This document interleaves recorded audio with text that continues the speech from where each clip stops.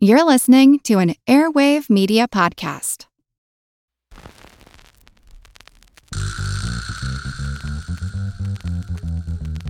Her Money is supported by Fidelity Investments. We want you to demand more from your money. Start by knowing what you own and owe. We'll help you take the next step at fidelity.com/demandmorenow. Her Money comes to you through PRX.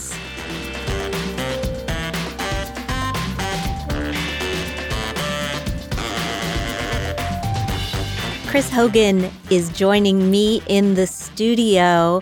I'm honored. I'm on the first day of your new book. You're making a stop at Her Money, so thank you. Well, thank you for having me. It's an honor to be here. Of course. The new book is called Everyday Millionaires, and there is a lot of shoe leather reporting that went into this. So tell us about your process and what you learned. Yeah, well, we all remember Thomas Stanley's book, Of course. Millionaire Next Door, right? 25 years ago. And really looking at that, and I remember that shaping my mindset on actually what was possible. What did these millionaires look like? And so I started thinking, after I did my first book, Retire Inspired, getting people to think differently about their future, I started wondering, is building wealth possible? Now, Gene, you've been helping people for years, right? And Ramsey Solutions, we've been helping people for years. We know when you've got people that are doing consistently things the right way, they start to win. But the culture will tell you that it's not possible, that the little man can't get ahead, that you can't build wealth. Even some media will tell you you can't. Well, if you listen to people on the political trail on both sides of the aisle. That's right. Right? I mean, that seems to be the argument every candidate has. The middle-class American can't win, and I'm going to fix it. That's right. And so I started looking at this and I go, okay, what's the reality? Is it possible? And so got together with the team. We started having conversations and talking with Dave and Elizabeth Cole, my publicist, started just brainstorming, what does this look like? What could we do? And so we got together and commissioned the largest study of millionaires that's ever been done. Thomas Stanley looked at around 750 back when he did his book 25 years ago. So we wanted to go big. So we talked to over 10,160 millionaires all across the country. And so we were able to get some information in to find out, what do they look like? What did they do? And how can other people join them? How did you talk to them? Well, we got a chance to get on the phone. We interviewed them. We walked through some questions that they took via survey. It got so big that we used an outside company, a research firm, to walk us through this process. But it was wanting to really connect with them and understand what's making them tick, what are some of their habits, and what are some of the things all of these millionaires have in common. And that's what we were able to find out. You know, I love research. As a journalist, when I put on my research hat, I've done a couple of books that are research-based, and it is nice to have that to hang your hat on, to say, this is real. And 10,000 people, that's real. It That's is a big real survey. No, you're absolutely right. And you start to think about, some of the things we see in media. Most of those surveys will hover around, 1,000 or 1,500 people, which is a good research project. But we wanted to go big. I really wanted to know. I didn't want to know about just people in the Northeast or the West. I wanted to know all across the country. What do they look like? Where do they come from? And how did they get there? Okay, so let's answer those three questions in order. Yeah. What do they look like? Where do they come from? And how did they get there? Yeah. Well, what do they look like? They look like regular, everyday people. We busted some myths, and people wanted to think, oh, it's only the high income. Only high income earners are only able to become millionaires. Well, and that's what Tom Stanley did so well. He said, no, it's the guy next door with the 10-year-old car, and you don't know how much he's got in the bank. Or the woman. That's right. By the way. That's right. And so the reality for us is finding out that a third of them never had a six-figure income in a working year. Like, think about that. Okay, a third of these millionaires never had a six-figure income in a household income in a working year. And so you start to think about that because everyone would assume they're making $200,000, $300,000, $400,000, $500,000. That's not the reality. Define millionaire. Yes, thank you. So in looking at this, it's really taken two things. Looking at what you own minus what you owe. So what you own, that could be your 401k, your 403b, your IRAs, your home, the money Your you have. equity in your home. Absolutely. Or if you have your home paid off, the entire amount. So looking at that minus what you owe. So that's anything you have debt on. If what you own minus what you owe puts you at $1 million, then that puts you as an everyday millionaire. And so it's good for people to have that mindset because, Gene, a lot of people think to be a millionaire, I've got to make $1 million a year.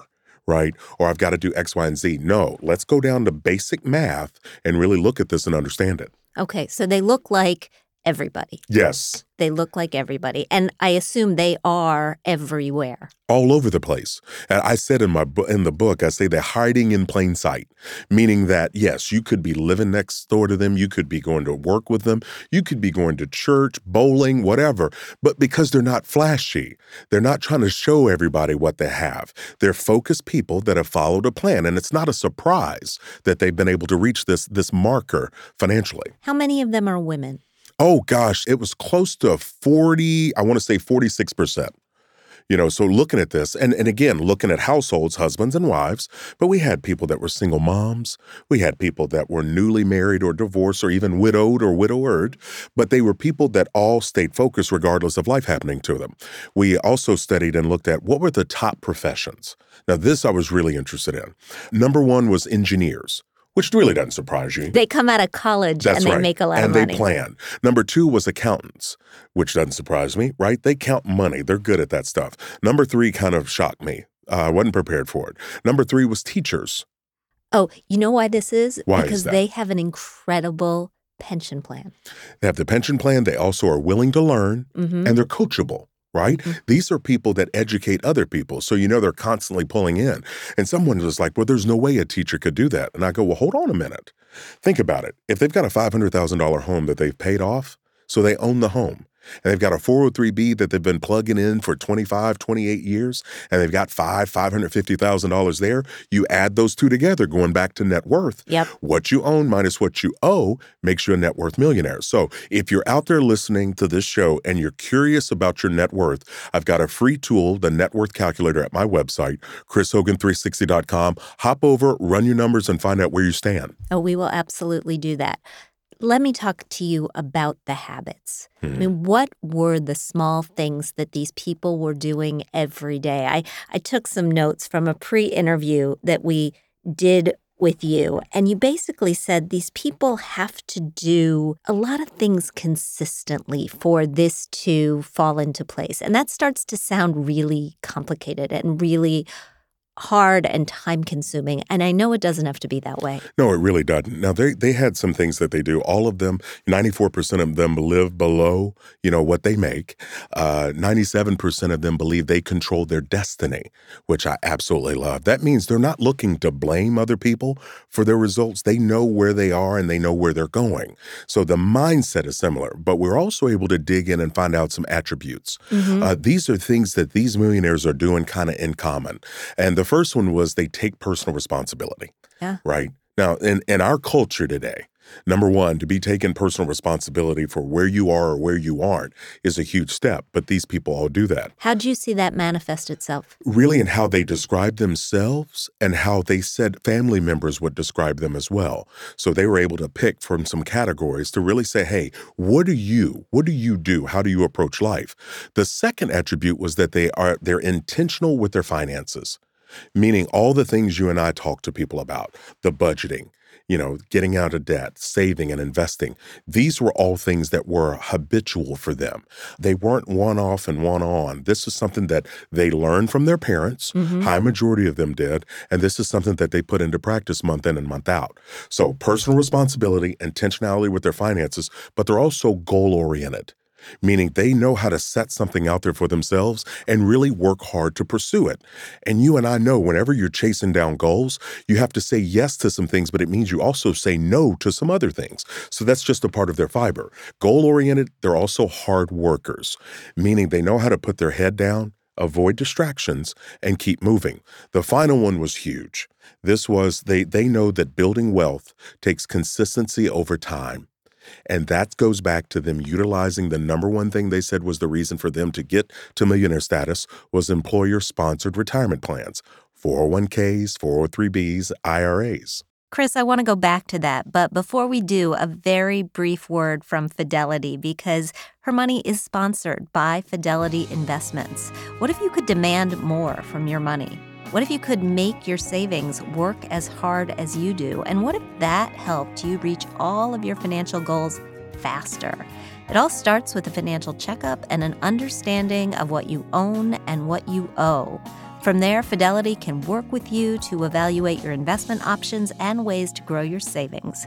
Get started today at fidelity.com/demandmorenow.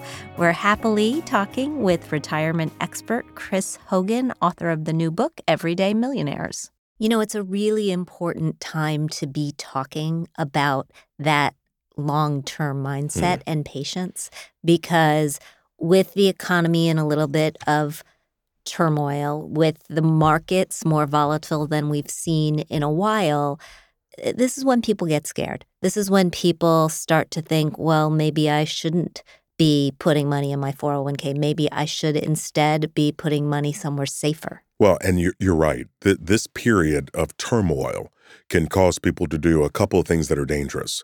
It can cause them to tune out, which means they don't even look and they're not aware and they're not making small changes, or it can cause them to panic. And when you panic and do knee-jerk reactions without really understanding the big picture, you can cost yourself a lot of money in the long run. So what I tell people to do is don't stay within your own devices, meaning talk to an investment professional, understand the landscape, understand the difference between short-term versus long-term. Long-term thinking requires you to kind of look out beyond and really understand, hold on, I've been here before. You know, I've seen this movie before is what I tell people to say. Yep. And when you've seen a movie before, you know what to expect, but you can also start to predict the outcome. Right. You're not going to jump when the axe falls. That's right. Now, can I use one analogy, Gene? I think you'll Sure. like this. In talking about the stock market, I've been talking to a lot of people where it's brand new to them. And I'm trying to get them to see it different, right? So I came up with this analogy. The stock market is a lot like the supermarket. There are things that you can buy in the supermarket that are good for you, and there's some things you can buy that aren't so good for you. Well, the same can be said with the stock market. You can invest in things that are good for you, and you can invest in some things that aren't so good for you. The key is to understand what those are, but to also understand your own goals, your own timeline, and also your own risk tolerance. When you start to understand those, now you can start to make decisions for the long term. And I think also, just to bounce off that supermarket metaphor, you need a balance. You need a Yes. balanced diet, right? And if you decide you're going to eat all avocados all the time, even though that's on the list of superfoods, that's not going to do you any good. That's a very good point. So a little diversification, in diversification your diet. is huge. And I tell people, again, we've been saying it for years, don't put all your eggs in one basket, right? It's just too much risk. You mentioned that a lot of the people that you talked to for this book learned these lessons from their parents. What I hear from my listeners is that a lot of them didn't. How do you become an everyday millionaire when you don't have that foundation? I think the key is to believe. I think that first step is to believe that you can. Me growing up in Kentucky, I didn't have anyone around me that was a millionaire. I was one of those people that thought that in order to become wealthy, you had to have a family member that left it to you. It had to be via inheritance, right? And we found that 21% of the millionaires we studied received an inheritance. The rest of them, that's 79% did not.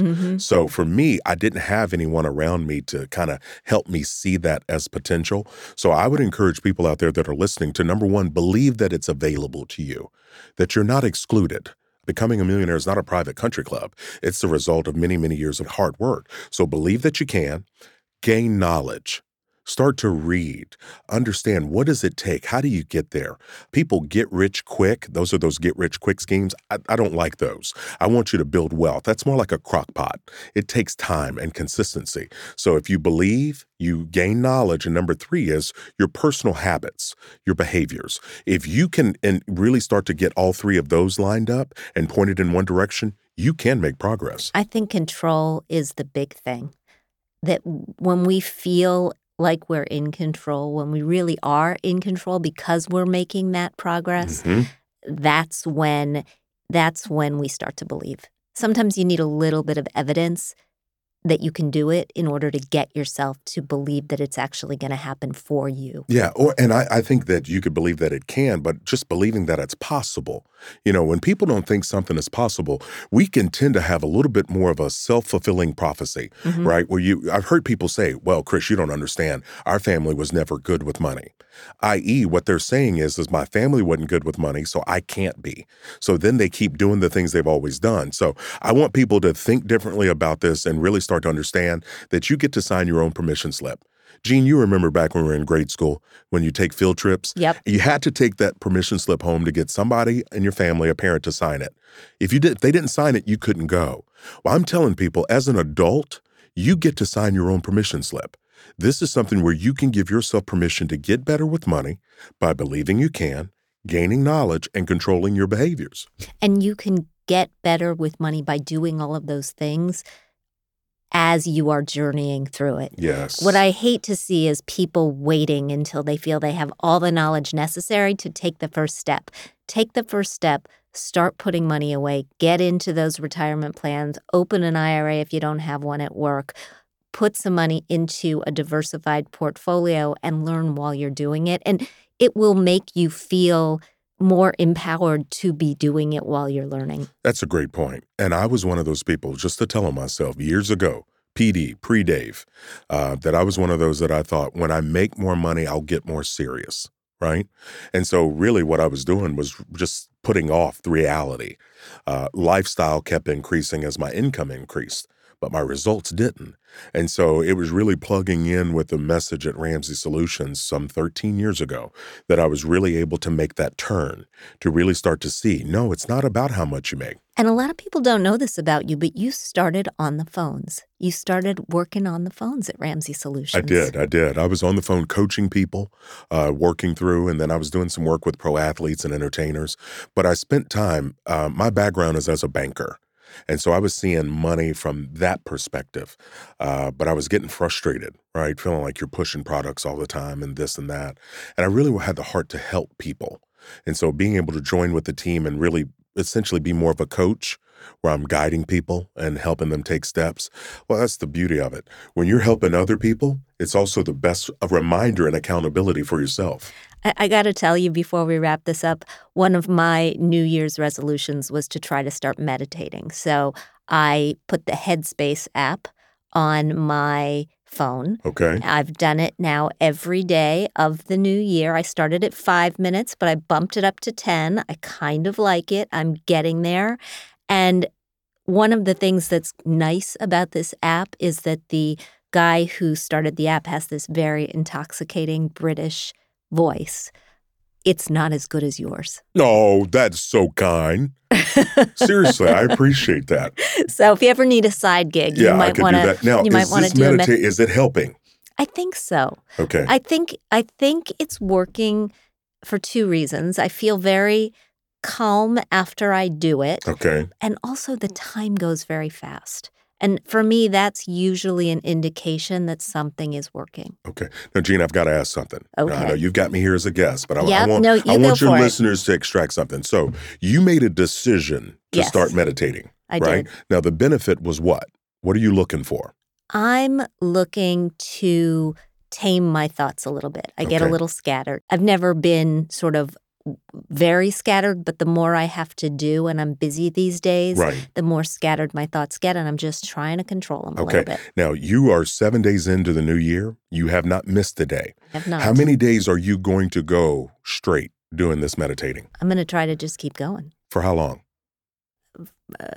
I don't have an endpoint. I'm going to try to keep going forever because I've heard, I'm sure I'll miss one along the way sometime. Right. My intention is not to miss one. See, I wanted your listeners to hear what happens when people decide. When you decide, that means you understand the benefit of something. Then you decide to try. Then you decide to keep trying, right? And so there's not a finish line to improvement. It's this constant process. But the beauty is when we decide, and I know without a doubt, I can wait 30 days from now, and I can call you or text you, and I'll ask you how many days in the row have you been meditating, and you'll be able to tell me. Intentionality is not an accident. It's something people do when we make decisions and we know the benefits. And so I just want people to do that same thing with their money, to understand there's a benefit to the process. You make a decision and you stick to it, you can get better. I am absolutely with you, and we will leave it right there. The book is Everyday Millionaires. Chris Hogan, you can find him at chrishogan360.com. Thank you for coming in. Thank you for having me. Absolutely, and we'll be right back. Our producer, Kelly Hultgren, has joined me in the studio. Hey, Kelly. Hi, everyone. So I don't know if you are old enough to remember the book that Chris was talking about, The Millionaire Next Door? No. So it came out shortly after I graduated from college, maybe a few years after that, maybe even more than a few years after that. But it's been a while. And what was so striking about that book was the realization that you really have no idea what's going on in other people's homes. And that it's often the quiet, not ostentatious, not big spending people who've actually just plugged away at saving and secured their financial lives. And I always thought that was really admirable. I was always taken by those stories of people who had good jobs, but not amazing jobs, who saved so much money to save the town library or endow a scholarship or, do something. We see those in the paper every once in a while. You'll see somebody who was a custodian who then donated $2 million to their alma mater. I remember it happened. So I grew up in Wheeling, West Virginia, as you know, among other places. But we had a vice principal at our high school named Phyllis Beneke, who, after she passed away, she had donated a huge amount of money for scholarships to the high school. And there are kids to this day who go to college on these Beneke scholarships. Wow. And, it wasn't family money. It was just I believe, and I might be getting some of the details wrong, but I believe she was a single woman who just saved and saved and saved, had a really good teacher's pension, lived frugally, and had a large bequest that she was able to make and has made a huge difference in the lives of a lot of kids. That's such a beautiful story and a wonderful legacy to leave. Okay, well, I have a few questions picked out for today. Great. First, from Laura. How can someone who likes using a robo-advisor like Betterment move to managing their own Vanguard accounts or more intermediate investing? Or is it okay to stay with Betterment? We have 401ks, but we don't max them out. We are ineligible for Roth IRA.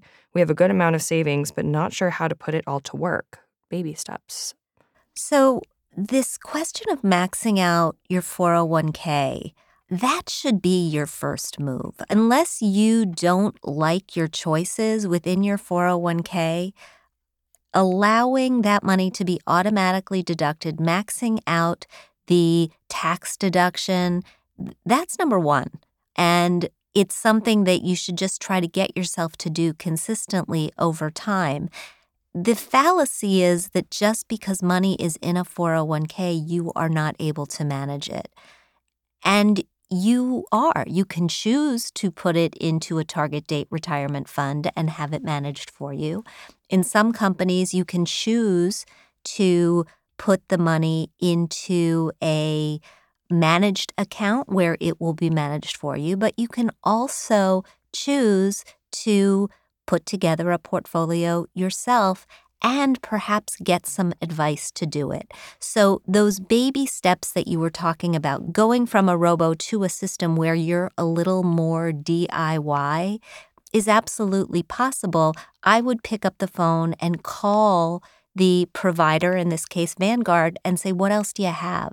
Do you have a way for me to do this? Vanguard also offers a robo-advisor, and they have a robo-advisor with a human element so that if you want to work on your own portfolio, you can sort of cobble together that solution for yourself. It's interesting. I have a new book, as many of you know, coming out in March called Women with Money, the judgment-free guide to creating the joyful, less stressed, purposeful, and yes, rich life you deserve. And it is available for pre-order right now, I'm just saying. But in the book, I have a whole section on how to invest. And it takes you from the least hands-on options to the most hands-on options. So through target date funds and robos and managed accounts and financial advisors so that you can figure out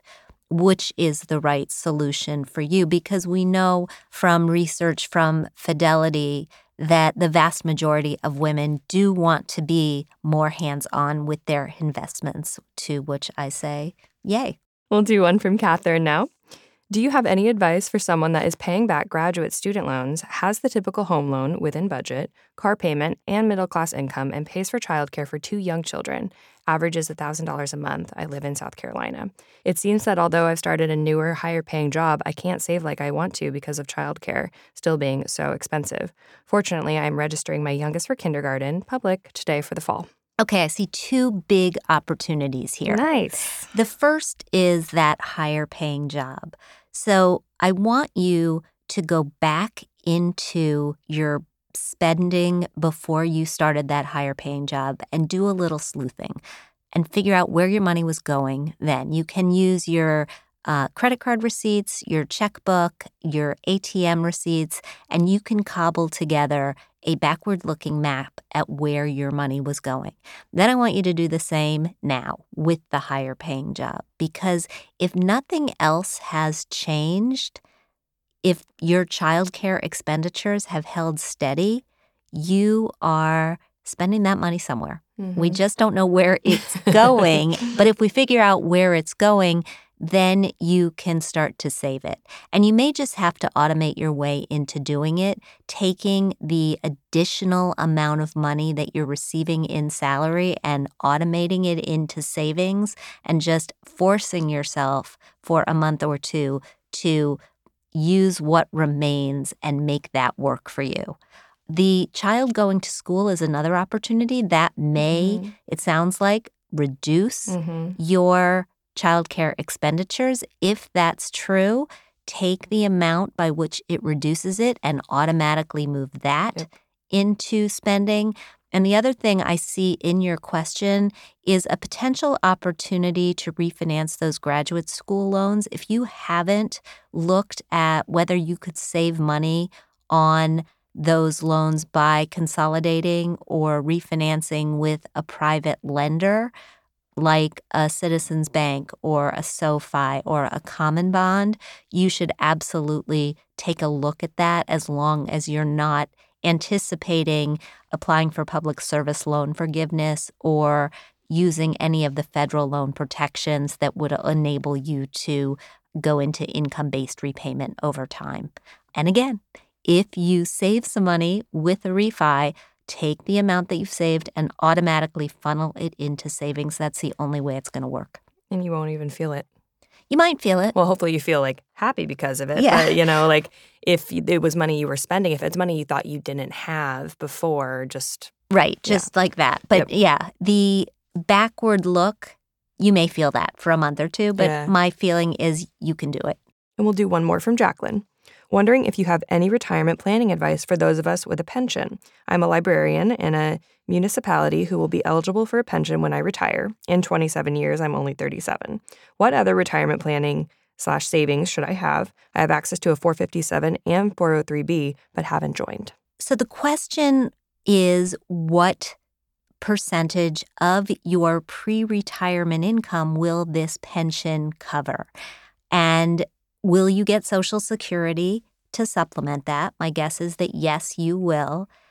You'll need to make up the difference with contributions to a 457 or another self-funded retirement plan. And there are calculators online that can help you figure this out, but you could also make an appointment, just a one-off appointment with a financial advisor who could help you run those numbers and figure out how much additionally you should be putting away. But I would say, because lifespans are getting so much longer, that more is better. And if you're in a year where you can max out that 457 contribution, why not do it? Giving yourself the ability to have a little more wiggle room later when you've got perhaps more life expenditures that you have to account for. Amazing. Thank you, Jean. Thanks so much, Kelly. And now, Kelly and I have a question for you in today's Thrive. Would you, should you share your salary with a male coworker? A new movement called #TalkPay is underfoot, and it says yes. Talk titles, talk pay. Whoa, I'm hearing people everywhere saying, whoa, isn't this illegal? It's not. In fact, a story in Mel magazine suggests that men embracing salary transparency is a step toward closing the wage gap. Women on average, we still earn just 80 cents for every dollar that men are paid. Women of color fare even worse. Black women earn 63 cents. Native American women earn 57 cents. Latina women make 54 cents. Asian women at 87 cents are the exception. But in fact, it is illegal for companies in the U.S. to add clauses to their contracts forbidding you from sharing salary information. In episode 123, former Redbook editor Meredith Rollins opened up about sharing her salary information with the person who was coming in to take a job as she left it and how much it helped. That sharing on the way out the door may in fact be the most comfortable way to do it. But we're interested in hearing from you. Have you done it? What were the results? Send me a note at jean@hermoney.com and we will share them on a later show. Thanks so much for joining me today on Her Money. Thank you to Chris Hogan for stopping by and for the great conversation. If you like what you hear, please subscribe to our show at Apple Podcasts and please share this show with a friend. That is the best way to spread the word. We also want to thank our sponsor, Fidelity. We record this podcast out of CDM Sound Studios. Our music is provided by Track Tribe, and our show comes to you through PRX. Join us next week. We'll be back with another great guest, and we'll talk soon.